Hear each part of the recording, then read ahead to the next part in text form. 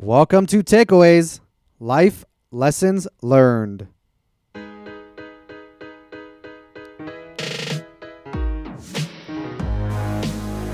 your host, Hayam Mizrahi, recording from MDL Group, recognized market leaders in commercial real estate brokerage and property management in Las Vegas, Nevada. Join me as I explore my takeaways from the people who have influenced me the most.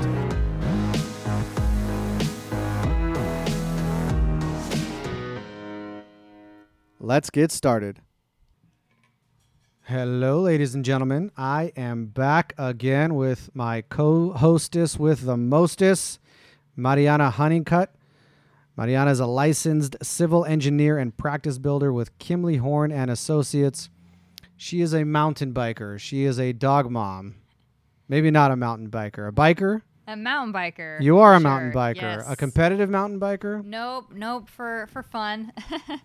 But definitely enjoy any outdoor recreation, and we have a lot of fun. And like you had mentioned, my dogs, we do a lot of trail rides for sure. What kind of dogs are they? Big ones. Big ones, big teeth. they're Belgian Malinois. I got 2 of them. Sounds exotic. Yeah. They most who are tuning in may be more familiar with them. They're kind of the modern version of the military or police working dog. So, very smart, a lot of energy. Very, very cool. Well, thank you for being with me here again. Part 3 of our Netflix series for 2021 NAIOP Southern Nevada Programs Committee. This has been fun. It's a pleasure to be here. If you want to get that reference, you have to listen to episode 1 and episode 2 of what we've been doing. Although I don't think they're going to be titled episode 1 and 2. It's NAIOP takeaways from January and February. But today we're going to share our takeaways from the NAIOP March program, which was also virtual. NAIOP is the Association for the Commercial Real Estate Development Community. The March program was titled, If You Build It, Will They Come? A Haas Story, the evolution of manufacturing. The evolution in manufacturing in Southern Nevada. So this was another big program, really talked about not just economic development, but also specifically economic development with a manufacturing story that's happening, that's playing out before our eyes right now in real life. And this is, again, a big theme that came out of our January program where the developers talked about, active developers in Southern Nevada talked about what is going on in their day-to-day, and these 2 things were among them. Right. You know, it's interesting because this discussion around Haas really stemmed from back in 2019, I believe, when I actually had the privilege to sit in the city council meeting at the city of Henderson when Haas was awarded this property. And it was a big deal for Southern Nevada, made a lot of headlines. And we were hoping to do a program centered around this discussion. But there were just so many unknowns, lack of who the contacts were, when it was happening, what it really involved. And fortunately, it's come to fruition over the past year or so. And it was really a privilege to get to know Peter Zerhut with Haas Automation and put this program together. So we talked in the last couple episodes about the inner workings, the back of the curtain, behind the curtain workings of the NAIOP Programs Committee, and that's what we're talking about as it relates to Haas. And this is sort of how it goes, where something happens and there's a story around it. There's like we talked about before, there's a thread of curiosity to pull, and you brought this idea of, who's this Haas company? What is this Haas company? They just got awarded a massive parcel. And what is it? I think Reed called it, it's not baked yet. It's not ready for NAIOP prime time. There isn't enough there. And just like that, snap of a finger, this confluence of conversations, and now it's ready. But that's part of the story. The other part of the story for this program was our half moderator, half keynote speaker, hand-selected by Mariana herself. It was Betsy Fretwell, who is the Senior Vice President for Switch Cities, and if that's not enough, also the Chairwoman for the Las Vegas Global and Economic Alliance. Again, we talked about the importance of economic diversification. From the January program, it jumped over to the February program, and now we brought it front and center with Betsy. The other panelists included Javier Wasiak, Senior Vice President with JLL. He's an industrial and a logistics broker, very entrenched in the history of industrial development. He's kind of like a professor when he was talking about it here in Southern Nevada. And you mentioned Peter Zierhut. Peter Zierhut, Vice President of Outside Operations for Haas Automation. The March program sponsor was NIT Architecture. We know NIT. We know Kurt Carlson for a very long time. And there were nearly 300 people signed in to the Zoom room that morning. It was an excellent program. Very exciting to put this one together. And really neat to tie the efforts of LVGEA to an actual physical project that is coming to fruition right now. Very exciting. So let's talk about that first, because we talked about at the end of the episode where we were talking about the January program. One of the great things about this program are things get said that start conversations. And Jim Stewart prefaced his comments with, I'm going to get in trouble for this, or I might get in trouble for this. But his perception was the Southern Nevada municipalities and the Southern Nevada Economic Agency, which is LVGEA, from his perspective, it's a head scratcher for him. Why don't they go in it with a uniform message into Southern California with a provocative message to get companies to move here? Let's put a pause there, because we're going to unpack a lot here, a lot of context here, and also how, Jim can make a comment like that and it's interpreted a different way. So we thought, cool, let's get Betsy on here. Let's talk about LVGEA. I mean, she is accomplished in her own right, not even just Switch Cities, not just as the chairwoman of LVGEA. I mean, she's got, I think, a 27-year history with public service. Yep. She culminated with city of Las Vegas. Yep, yeah. She was a city manager. So she knows what she's talking about. Again, like we talked about the February breakfast was an enormous conversation where if you want to engage in it, you got to go back to 1998. Betsy has been in it, been in the trenches, been doing it at a high level also across a lot of different sectors. So she was the right person. So back to Jim's comment, economic diversification. There is a disconnect potentially. Let's get Betsy on. Let's hear what the LVGEA is doing. Yep, it was a very a great team, I guess, panel that we put together.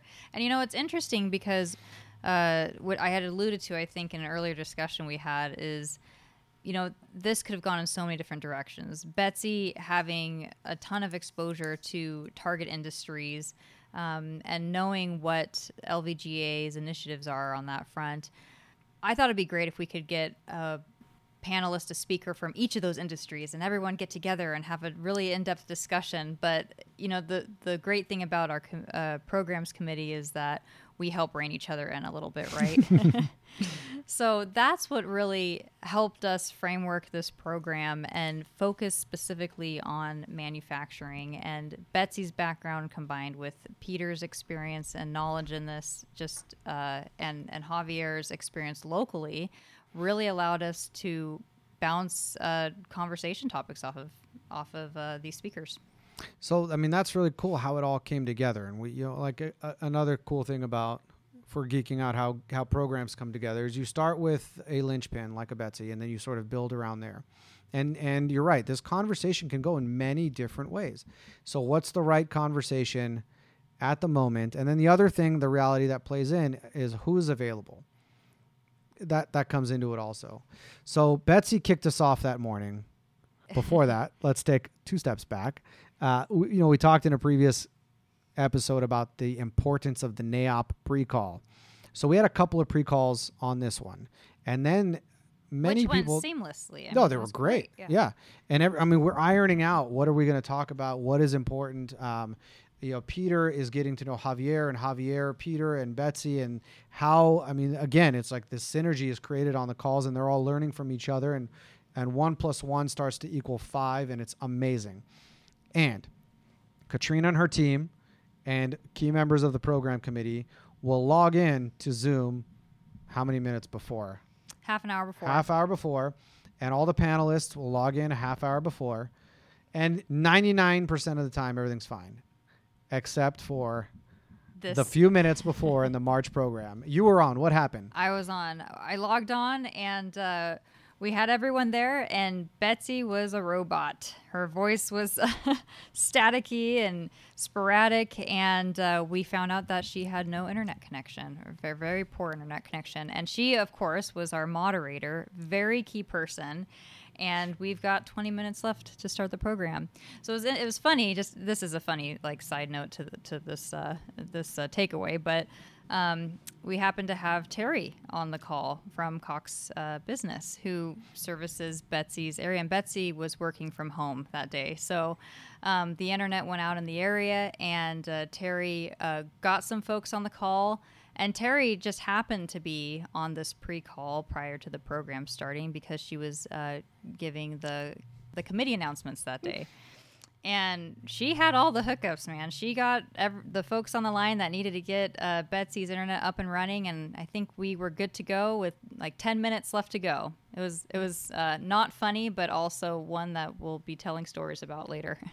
So a term that was brought up on this breakfast was utility purveyor or service purveyor. Yep, utility purveyor. Utility purveyor. And how important is it to have a Terry in your corner when you need your internet rebooted and back up? So Terry, thank you. Thank you to Cox. You saved the day. Definitely. And you saved Katrina from having to take anti-anxiety medication that morning. All right. So you got the hitches worked out. We introduced the breakfast. We gave Betsy the platform. And she went into the LVGEA story. And they had just refreshed, what do they call it? Their report? Their target sector analysis. Yeah, okay. So who they're going after, right, kind of a thing? What they're analyzing as key sector industries for the economic development of Southern Nevada. And, it was interesting when we were talking with Betsy about this. We thought it would be important to framework this program with her starting as kind of a keynote address, because we felt it'd be important to remind everyone, or those who are maybe new to the organization, what LVGEA does, what they stand for, and how they help contribute to the growth of Southern Nevada. So that was the purpose of Betsy's keynote at the beginning. And it was great. And she started out with a couple of informational tidbits. One of them was she put up a couple of slides for target industries, and she gave a contrast between how they were performing pre-pandemic and then how they were performing post-pandemic. And what came up, I think there were 6 or 8, if I remember right. Right. But what jumped out, there were 3 sectors, target sectors that were performing same or better. She had the green in the pre and then red in the post if they weren't doing well, but then there were 3 sectors that were green. That were still experiencing some degree of growth, albeit reduced during 2020, but they were the ones that survived and were continuing to grow. So those were autonomous systems, finance, banking, and insurance, and logistics and manufacturing. How timely to have a conversation around manufacturing. Very timely. The other takeaway I got, and the LVGEA did this, I don't know how many years ago, but they absolutely did this pointedly, is they went to a data approach, research and data. They churn out their own research. I think they can correct me if I'm wrong, but they contract for additional research, but they really take an information and data approach to what they do, and she underscored that.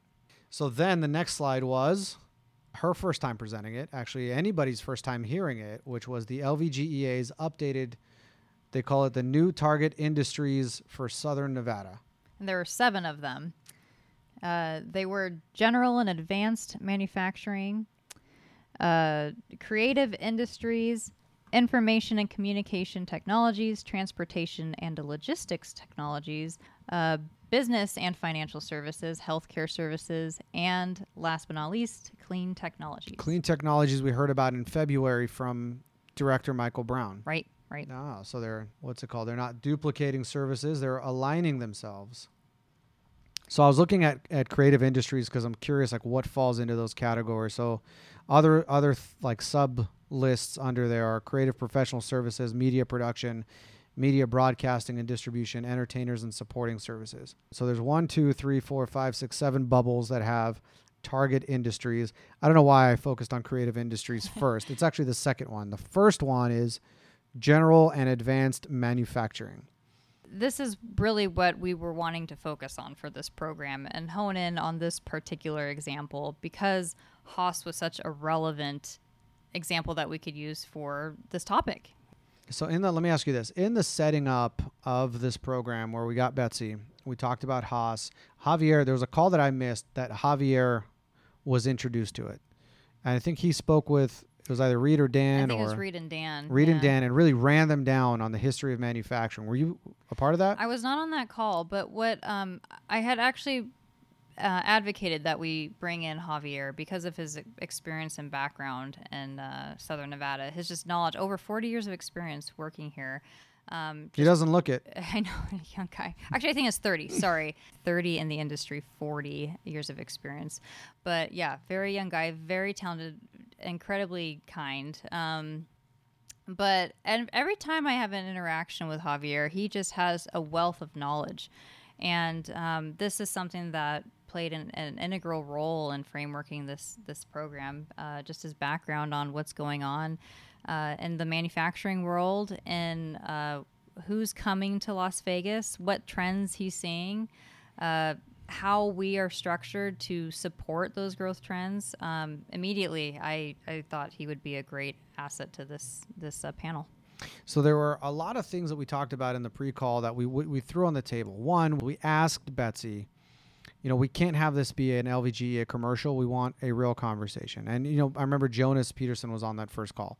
And we talked about what was said at the January breakfast where Las Vegas is a flyover city, or it's become a flyover city. And a couple of reactions were interesting around that. One was, Jonas and Betsy, neither of them shied away from the conversation. It's let's lean into it and let's talk about it.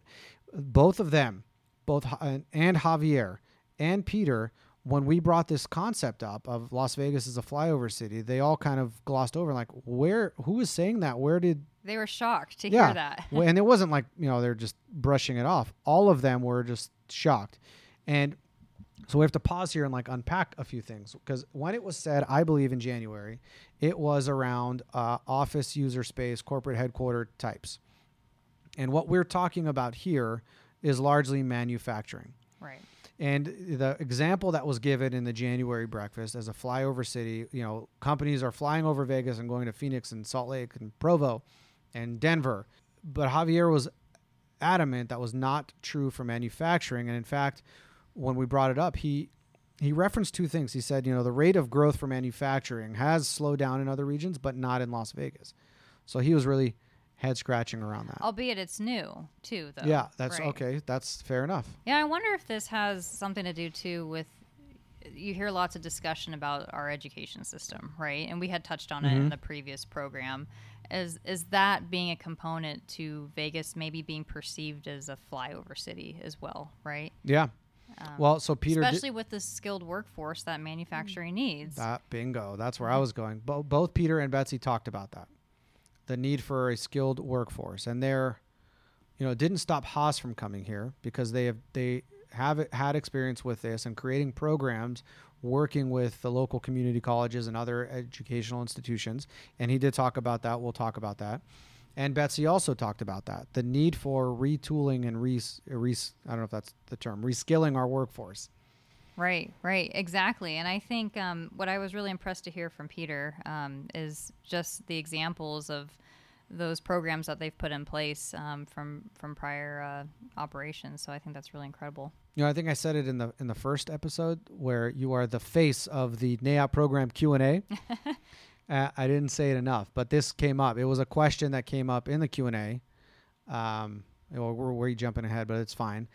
To Peter around when you do this in a community, what's the time frame for you guys going to a community, talking to a university, a college, setting up a program, and actually turning out the students from to qualified candidates for new jobs? Well, he talked about you guys, the engineers. he said there's the skilled workforce, not long, because there's certification programs. And he did say, but the engineers still have to be engineers. You know what, I think I read an interesting article around this too, where, there's a certain degree, obviously, of engineering and formal high-level education that's required. But one thing that actually really intrigues me about manufacturing growth in Southern Nevada is the potential for apprenticeship programs. So those individuals who maybe don't have the means to go to college or obtain a higher education, but can be part of these programs to really get integrated. It really opens up a lot of opportunities for more of a cross-section of the community and the workforce to be involved in this too. Not just engineers, those with degrees, licenses, but I think those who are able to operate the equipment and the machinery that are involved in this type of industry. That's a good point. Peter came on and really talked about a few things that were important for him to underscore. I was really paying close attention. One, he was careful to say we're not leaving California. I don't know if you picked up on that. Yeah, I did notice that. He was like, this is an expansion for us. And I was kind of trying to follow. They moved twice. So there's a move from one part of California into Oxnard. Mm-hmm. And then this is a second move, but it's not a move away from. It is an expansion. And their first, he also made an important point, because I had asked the question. I remember I said, in other examples where you've expanded, and he was quick to correct me, like, this is our first major expansion. That's right. Yeah. And so I stood corrected there.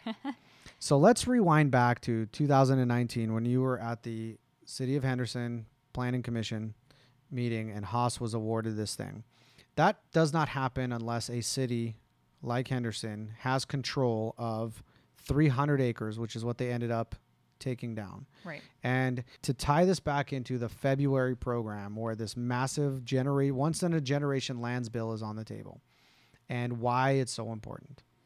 Right. It's absolutely critical. And Michael Brown even touched on this, that land is essential to economic development and growth of a community. Just absolutely essential. I have to go to my notes because Marcy said some things that we were so excited about. It's not just land. It is large parcels. Large parcels. In the right areas. Mm-hmm. For primarily non-residential use. Exactly. And that's what this 300 acres is in Henderson that Haas ended up. This part of Henderson, just an incredible growth over the recent years. The Raiders practice facility, you've got a lot of mixed use going up in that area, large industrial. It's growing very, very quickly. There was criticism for Henderson, the city of Henderson, and specifically Deborah March for releasing the land to the Raiders practice facility at what was then, the criticism was it was at a discount, that a developer would have paid more. But I think, a smart move on their part. Oh, absolutely. It was brilliant move because here's the reality around that. A developer would have paid more, and they would have got a little more for the land, and the impact would have been just that. Right. But when the Raiders say, "We'll get it, but we're going to get it at a discount," because frankly, they could go anywhere, and that's just how it works. Right. You can begrudge it all you want, but that's just how it works. Because when the practice facility lands there, it's like a meteor hits in that place, and there's like a ripple throughout that area. And look what's there now. Right, exactly. And, we touched on this in the program, too. We're jumping to the Go Q&A, Deborah, right? is what I'm saying.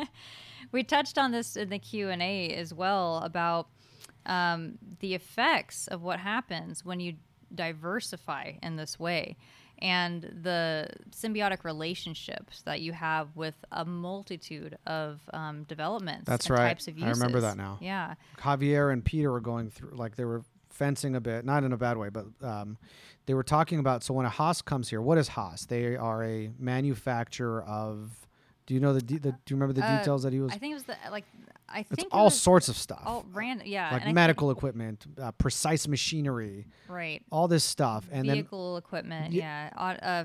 They do the F1 components, so... So when they're doing that here, who is going to come to be next to them because they need to be next to them? Right. And that's what they were talking about. It's not just a 300-acre, 2.4 million square foot facility that will be there because they were awarded this. Right. It's that and. Exactly. And what I really loved about this agreement that Haas had in obtaining or acquiring the property, or purchasing the property, I should say, from the city, was that they agreed that they would not develop the entire property. A portion of that, as part of the agreement, City of Henderson felt very strongly that it should go towards local developers as well. And I do think that was a great initiative to help diversify that area further too. Absolutely. And then just because we have, it was fun that we Googled Haas Automation, Henderson, and what came up, and I'm saying this because anybody can Google it, and it's kind of fascinating. What came up was their application that they submitted, I believe, through the LVGEA for their economic incentives that are available. And this is, not just what Betsy is doing as chairwoman, also what Director Brown is doing through GOED, the Governor's Office for Economic Diversification. And here's the application. They have to put all this stuff in. They have some statutory obligations to receive their incentives. Right. They don't just get a pot of money, from what I understand. And let's just talk about some of the things that they are representing that they will do in order to get these incentives. So it looks like at maturity, it's somewhere, I think Peter said 2,000. The application says 2,400 jobs. Right. And it's not minimum wage. It's a skilled workforce jobs. Average wages, it's right here, $22.54 to $24.04. They have to provide benefits. It's a company pays 75% of employee premiums, $4,693 annually per employee with options for dependents, 401k, retirement, profit sharing, all that's in this application. So, I mean, there's some strings attached. Yeah, definitely. And we talked about the skilled workforce that they will be working with the colleges to produce, the engineers that they'll not just help produce but also attract. That's one of the things that Betsy jumped in on, was it's not just company moves here and brings their employees with them. Right. And we sell homes and population grows and sell more groceries at the grocery stores. It's company moves here and needs to hire from within the community also. So it's not 100% one way or the other. Right. And I think what Peter was trying to emphasize too on that portion of the discussion was that their goal is to really focus on the development of a local skilled workforce too. Obviously, there's going to be some that are going to have to move here and help get that going. But he said that that's their goal, is to really focus on that effort. I'm just kind of thinking how this started. The January program where we had no program and decided, well, let's just get the people who are doing things, the NAIOP core membership, the active developers, how they're doing things, and talk about what are you doing. And we turned off our microphones and we turned off our videos and just let them talk. And out of that conversation, where we were just the flies on the wall, came a lot of things. One, cool innovations for NAIOP programs, but also what are their concerns? What are they wrestling with? What are their perceptions about how things are going and what can be improved?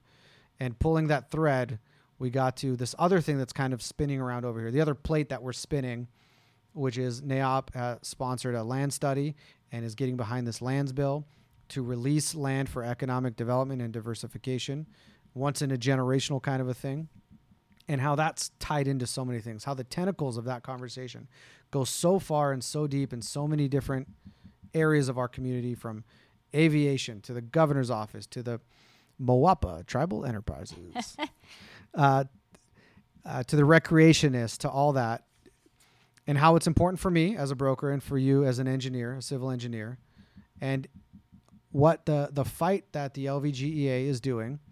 And let's kind of talk about this for a second, because there was a criticism made. It was made by a developer in a productive spirit, not in a you're terrible, you're evil, you're not doing it. It was an observation, and I am personally grateful that it was made, because it spurred this entire conversation. And then you have the people at the LVGEA who, by everything that I've seen and everything they presented, are fighting a good fight from the best that they can, the best that they believe that they can be doing. It really resonated when Betsy said, "Cool. From your perspective, what else can we be doing?" So it wasn't a finger on my nose, I'm snubbing you, and we know what we're doing. We got this. You guys are idiots that don't know what you're talking about. Southern Nevada, good, honest people on both sides of the equation, doing the best that they can in the fields that they're in and in the lens that they see. One of the biggest takeaways from this series, I guess what we can call it, for me personally, was that everyone has the best intention in this. And what I've had the privilege to gain from, helping plan and coordinate these events is that we all play a part. And I think the more we can continue to have this kind of open communication and dialogue and be willing to relay this constructive feedback is how we're going to be moving forward. And so part of it is, staying current with the events, knowing what's going on in the community and how it affects you too, I think. Thinking about the lands bill, when I first took a glance, I was like, how does this affect me? Like, why does it matter to me, right? I'm so with you on that. I'm so busy right now. Why does it affect me, right? But just learning about it, it's just like, wow, this is going to impact us all in the future. And so that was, my biggest takeaway is, we all want the best for each other and for our community. And, the more we can educate ourselves, the organization, those who are going to be essential stakeholders and decision makers in this, the more prosperous we'll be. I'm curious too. I'm going to throw that question back at you, Chaim.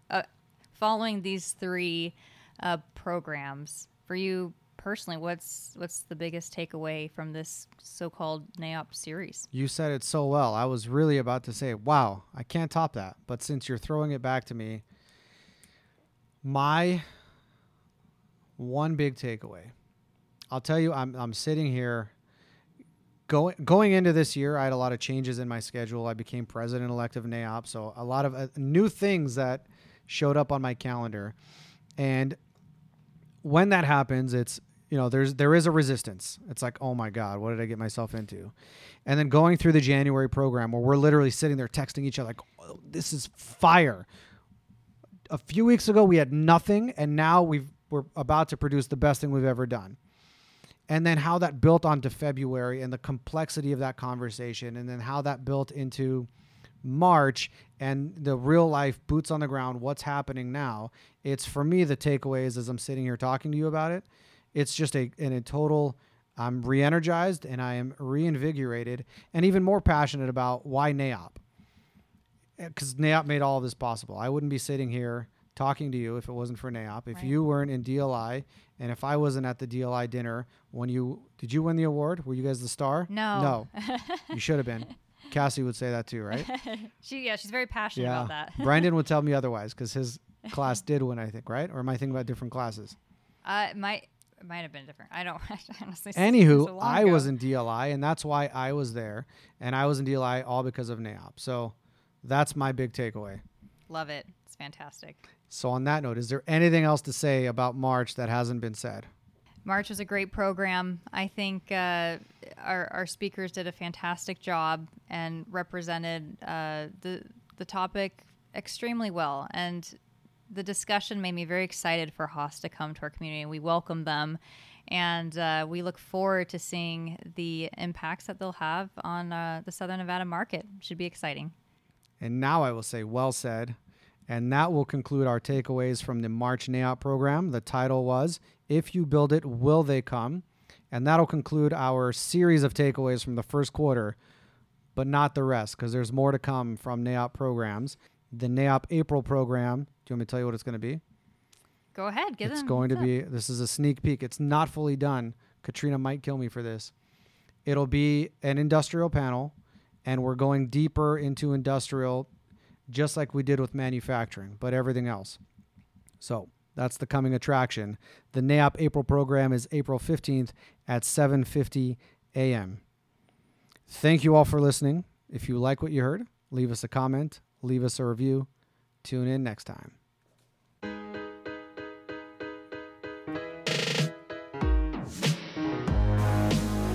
Thank you for listening. I can't tell you how much I appreciate it. Takeaways Podcast is about sharing and paying it forward. If you like this show, please make sure to subscribe on Apple Podcasts or wherever you get your podcast and leave us a review. It really goes a long way. And if you really like the show, please share takeaways with a friend. Thank you, and tune in next time.